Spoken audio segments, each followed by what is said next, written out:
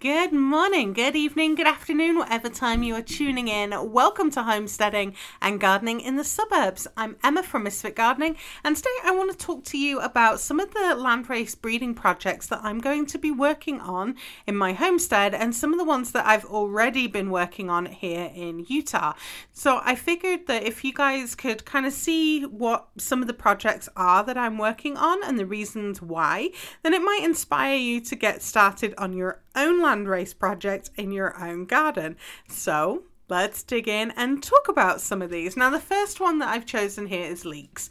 And if you are part of the Facebook group, this is not going to be a surprise because I've shared quite a few pictures of the leeks, them going to flower, the seeds starting, like all of that stuff, because it's something that I'm pretty passionate about. So the goal for the leek project is to have an overwinter harvest without frost protection. That's ultimately what I want. So I want to have leeks where I can go out in the winter. They're not under, a hoop house or, frost fleece or anything like that. I can just go out, I can, clear off a bit of snow and I can pull the leeks out of the ground. That's what I'm wanting. Granted, the ground might be frozen, so that's going to need some sort of insulation to be able to do that. But one of the tricks is to partially lift the leeks in fall, so just kind of lift them up a bit, and then it's easier to pull them out later on in the season when the frost and the snow are here. But that's really what my goal is. And the reason for that is, really to reduce the need for using frost protection. I want those hardy plants that are able to cope with the change in the seasons, that are able to cope with that cold, and I can, keep harvesting them, during winter, right? It's food to harvest in winter. It helps bridge that, it's known as the hungry gap, right? The time from your last harvest in fall through to the first harvest in spring, and that can be very long depending on where you are. So I really want to be able to do something like that with leeks. And I mean, we really love eating leeks here, and one of the things that I really love is you can have way more plants in a space in comparison to onions. Though I recently saw on a YouTube channel that I was watching of, oh my gosh, there was a guy in the UK and he has like an off-grid homestead. I don't really know where it is. Like, I knew that he was from London, but him and his girlfriend have this, 18 acres, I think it is. And, they're kind of moving towards being, off-grid and self-sufficient and stuff. But they had this really unique way of growing onions where it was like a cluster sowing of onions. And it was a Charles Dowding method. And Charles Dowding did a lot of he's kind of very well renowned for the no-dig gardening movement. And it's a method of growing onions that I had not seen before.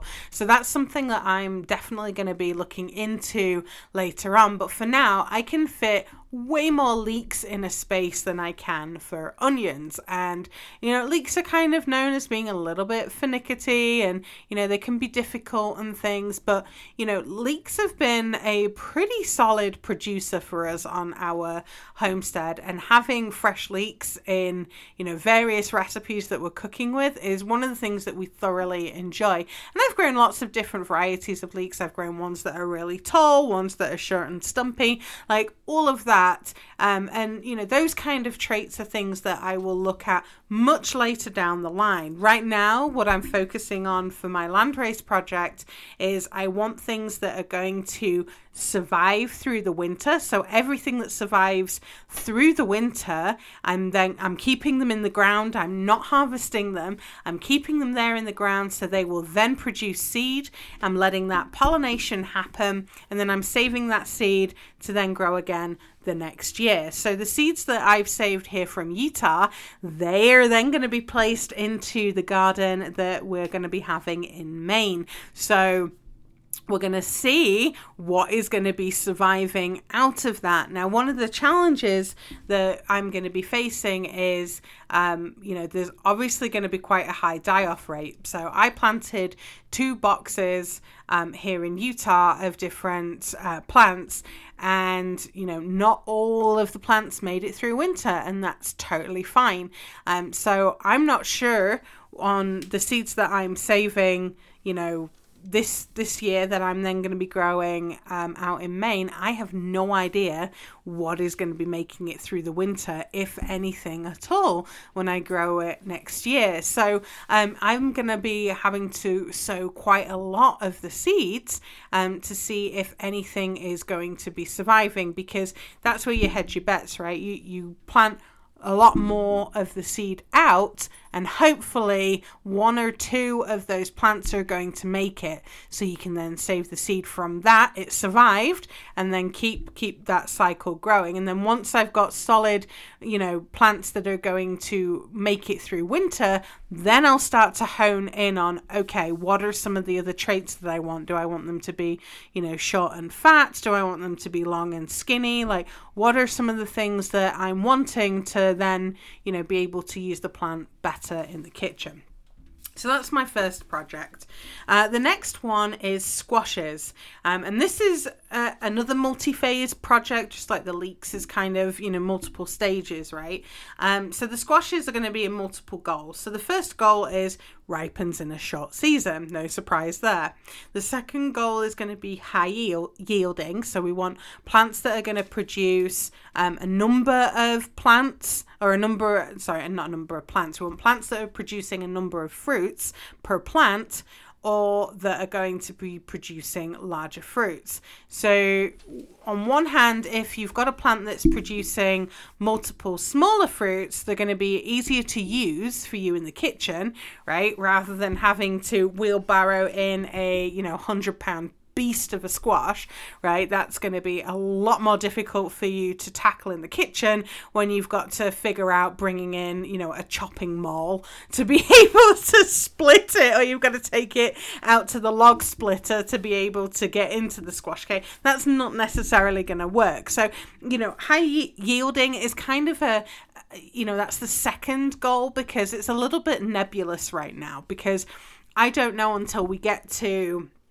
our homestead in Maine, whether this is going to be something where I want lots of smaller squashes, like personal sized squashes, because we're going to be eating them more that way, or whether I want something that's going to be much bigger that we can kind of hack at periodically.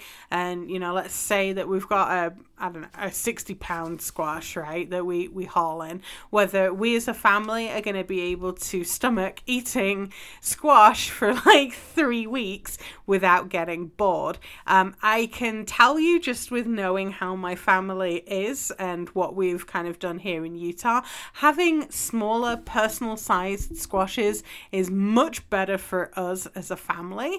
Like, growing the big squashes is really great for, we have a pumpkin growing competition between us, right? And then we always carve those pumpkins for Halloween.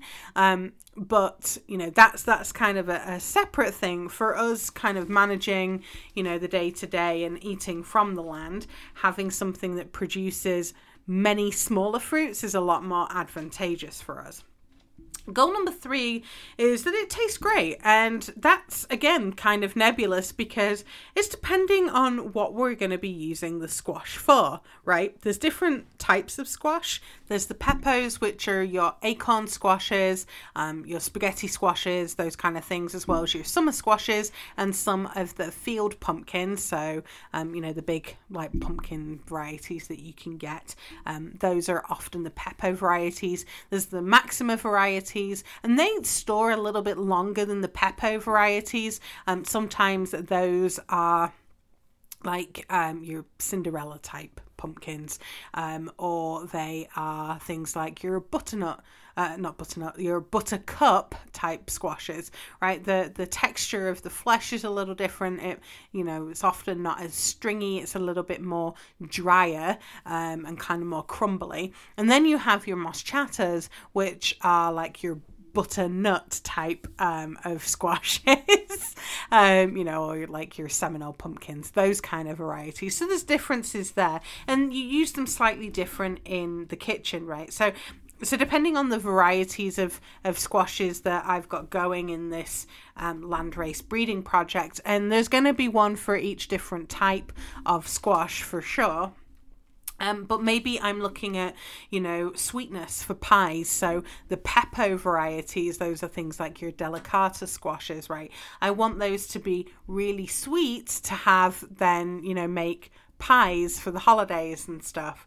Or, maybe I want ones that are better for roasting and taking on those, more savory flavors, right, for the Maximas and the butternuts, right? And I know for some people, they want a squash that has like a longer neck. So, varieties like the Pennsylvania crookneck, those offer some really good uses in the kitchen because they're much easier to use because you're not having to deal so much with, a seed cavity and then try and peel around that. And you've only got like a little, like 1-inch layer of a less, of squash that you're trying to deal with. Whereas if you've got a long neck, you've got a big chunky amount of squash, you can have it nice and chunky and, you get a bit more, for the plant there.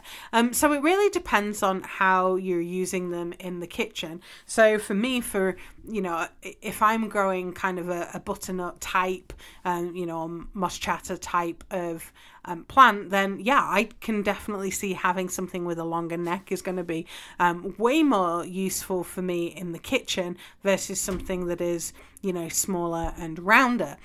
So it really depends, right? And your likings for a squash are going to be way different from mine, but that's part of the excitement of being able to develop like these landrace projects, because you're helping them to the plant, you're helping them to figure out like these are the traits to continue propagating because these are the seeds that you keep saving.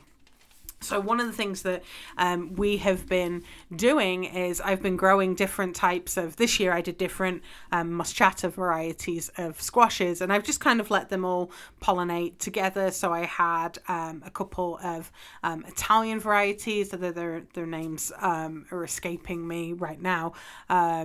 And I had a Landrace variety that was grown here in Utah, and it was grown in Utah in a short season, so I had that earliness that came there, but the squash itself was kind of stumpy. It was like bell-shaped, so there really wasn't like a lot of neck to the squash to be able to use. It was all seed cavity, but it ripened really early, and because it is crossed with some of these other varieties, those seeds that I'm going to grow out next year, I'm hoping for earliness. We're going to have early fruiting, but I'm also hoping that we're going to have some exciting crosses there, some things that have got like a much longer neck, like the variety that I grew it with, or also like just a larger size to be able to help build in some of those traits.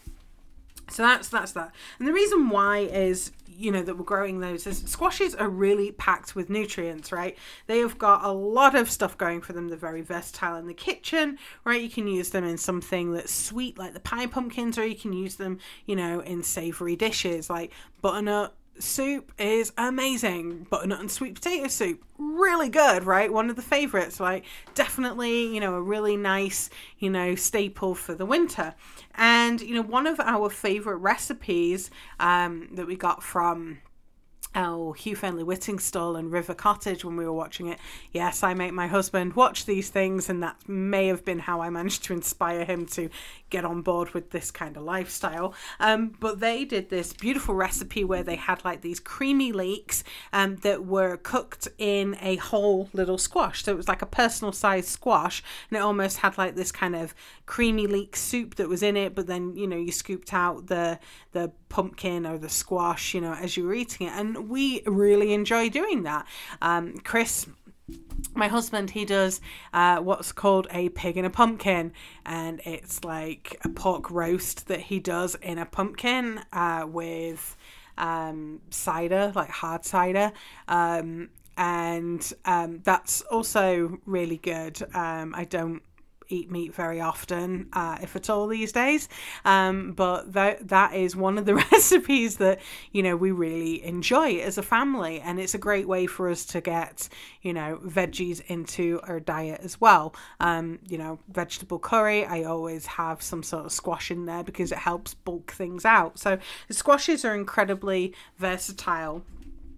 in the kitchen. And that leads me on to the fourth goal for the squash project, which is long storage. So your Peppo squashes, they are the shortest to survive through storage. They go bad pretty quickly, so those are the ones that you need to use up first. And then your Maximas, they start to go bad. So if your Peppos are usually good between 1 to 3 months, kind of depending on the variety. Obviously your acorn squashes and spaghetti squashes last much longer than something like zucchini. But then your Maximas tend to be lasting, maybe 3 to 6 months at the most, right? So they last a little bit longer. But your longest lasting squashes are your moschatas, which can last, 6 months plus. So it really depends. Of course, you've got to make sure that you cure the pumpkins and things to start with. But as a homesteader that is going to be living off the plants that you're growing on there, squashes is a complete no-brainer in terms of a resource for food, because you don't need to be, bothering to, can it or freeze it or anything like that. Because if you've got the right varieties and you're going to use these up in recipes as you're going through, then, you've got food to keep going for quite a while. Of course, you don't want to be growing so much that that's all that you're going to be eating, because you're going to get sick of squash pretty quick. But getting creative in the kitchen can help you keep it going a little bit longer in there. So that's why squashes are high on our priority list for our Landrace project. And then next, sorry, I've got all my notes in front of me in my notebook here. So the next one is melons. And our goal for melons is to have a northern climate, sweet and flavorful melon without the need for a greenhouse. So why? Why do we want melons? Well, we have had this year a number of different varieties of fresh melon, and fresh melon out the garden that you've put in the refrigerator to chill on a hot summer's day is delightful. We've had melons that have been so fragrant, you open up the fridge and all you can smell is this beautiful melon smell. It always makes me laugh, because I knew that the melons were coming up ripe because Sparky, my border collie, he's 16, bless him, and he would make a beeline to the melon patch. He loves melon, absolutely loves sweet melon, and he would be going over there and he's looking at the melons and then looking at me and then looking at the melons well, if you don't pick it, I'm gonna. So he really loves the melons, and of course they look like a giant ball for him, so entertainment on multiple levels there for him.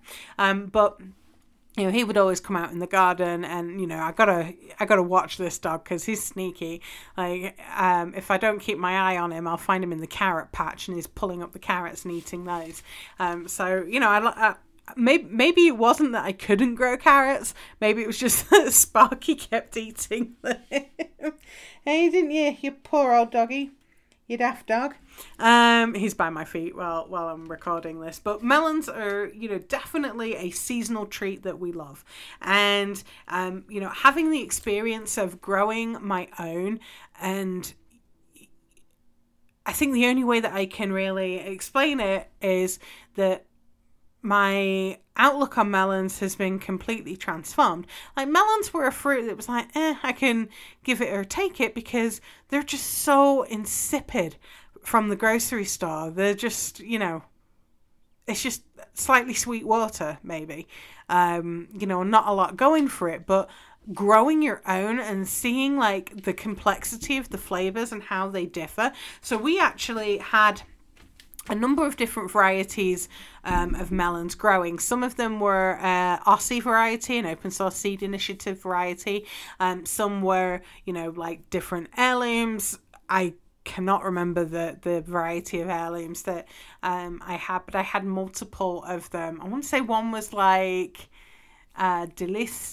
Dilatable, not that my French is any good.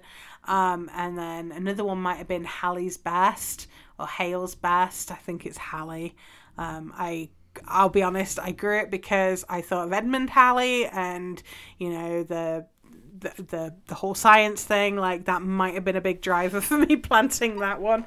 And then I had I think a variety that my friend down in Alabama had sent me, and I just kind of like sewn them all together and then let them all kind of grow. But we kind of placed them all, like harvested them and then had like a slice of each of them. And then my husband and I were kind of, doing a taste comparison between them. And, the textures were very different. There was some that were, almost, they were like butter. They were so soft and they just kind of melted in the mouth, through to ones that were, a lot more crisper. They were ripe. They were incredibly ripe, but they had a lot more, of a crispness to them, almost kind of like watermelon, I guess. And then, the flavor profile was very different. So you had some that were kind of, like bright and kind of citrusy almost in flavor, to some that had like this kind of earthy sort of spiciness to them,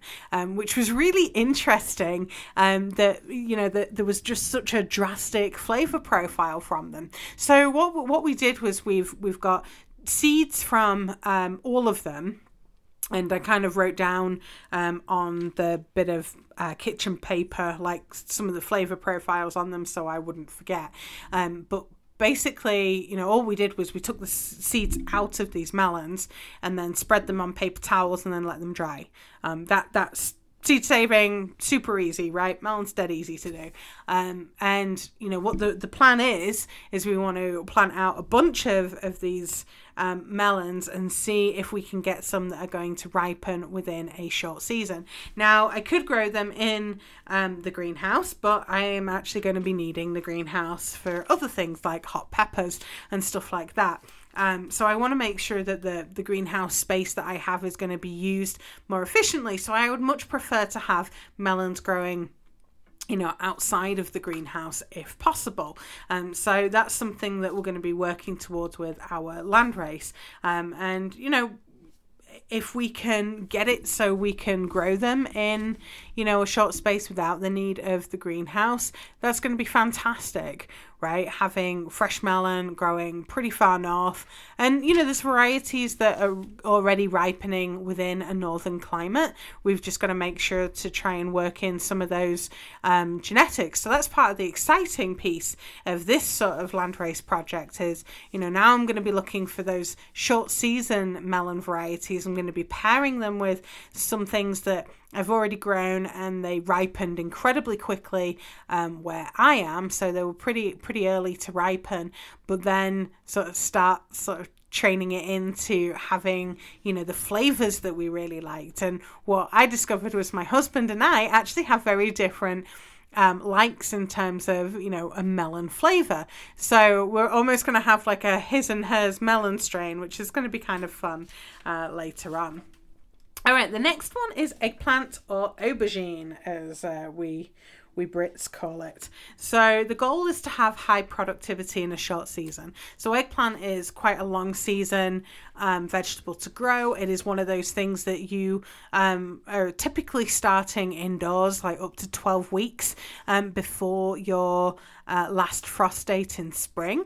So I grew a number of different varieties. I've grown like the Black Beauty eggplants, which are the large kind of black variety ones that you typically see at a grocery store. I've grown the long kind of skinny Asian varieties, which were good. I expected them to be a little bit bigger, like fatter than what they were, but mine grew like pretty small and skinny. They almost looked like purple snakes growing on the plant. And then I've also grown a Spanish variety, which were these kind of white eggplants with this beautiful purple streaking on them. They were truly pretty. And they were really, really delicious. And the reason why I want to spend time on doing an eggplant Landrace is because I love eggplants. And I use them in so many different dishes in the kitchen. And one of my favorite recipes is, we call it Norma Nuda. And it is like grilled eggplant that you grill on the barbecue. And then you slice them up and then toss them through pasta with a freshly made from scratch tomato sauce. And it is one of my favorite things because you get this beautiful smokiness from, the barbecued eggplant that's in there that pairs just really nicely with a homemade pasta sauce. And it's just, it's one of my favorite things. Like, my husband doesn't need to take me out for a fancy date night or anything. Like, if I can just come home from work and that's at the dinner table with a very large glass of red wine, like, sold. Like, he gets all the husbanding points. So babe, if you're listening, hint. I really enjoy eggplants, and there's a lot of different ways to use them.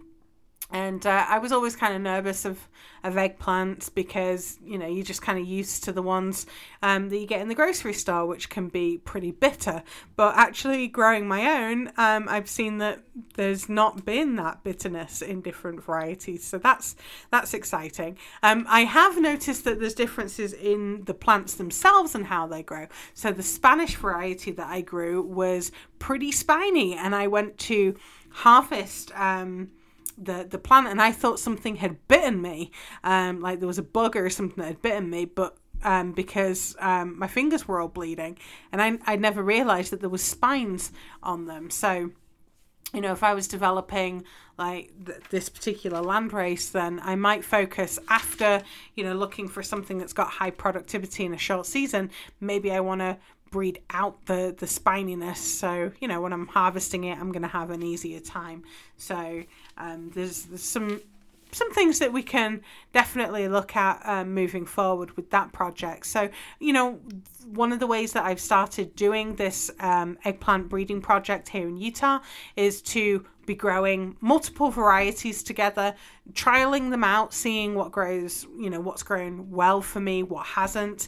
The Black Beauty eggplants, for example, have never grown very well for me in Utah. They've been small, or they've not ripened.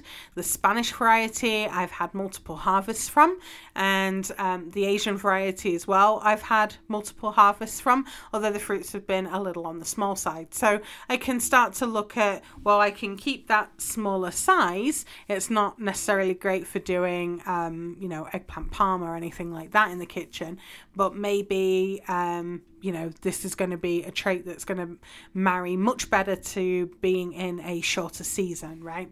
And the same could be said for, peppers or anything like that, where you're trying to get things to grow in a shorter amount of time. You might do better sacrificing having larger fruits for having multiple smaller fruits to be able to get the same weight in harvesting. So just something for you guys to think of. And my final vegetable that I'm going to be working on for a landrace project is actually kale. And I know kale, you either love it or you hate it, much like a favourite UK, sandwich spread, although I guess, well, I just have it on toast when I can get it. We all know what we're talking about. It's a brown jar with a little yellow label on it. I love the stuff. I'm really weird. I really like that in with bananas in a sandwich. I know that's just really weird. My mum made it when I was a kid, and somehow I've never quite kicked the habit for that. But kale is a really, really great vegetable. It is packed full of different nutrients. It is very, very good for you. It's loaded with lots of different vitamins and minerals that your body needs. And one of the things that I really like is the goal of having year-round kale growing without frost protection. So just like I was talking about the leeks, having plants that will grow without the need of frost protection that I can keep harvesting is kind of pretty alluring for me as a homesteader. Now, kale, cabbages, those kind of things are going to freeze pretty solidly, I would think, in Maine.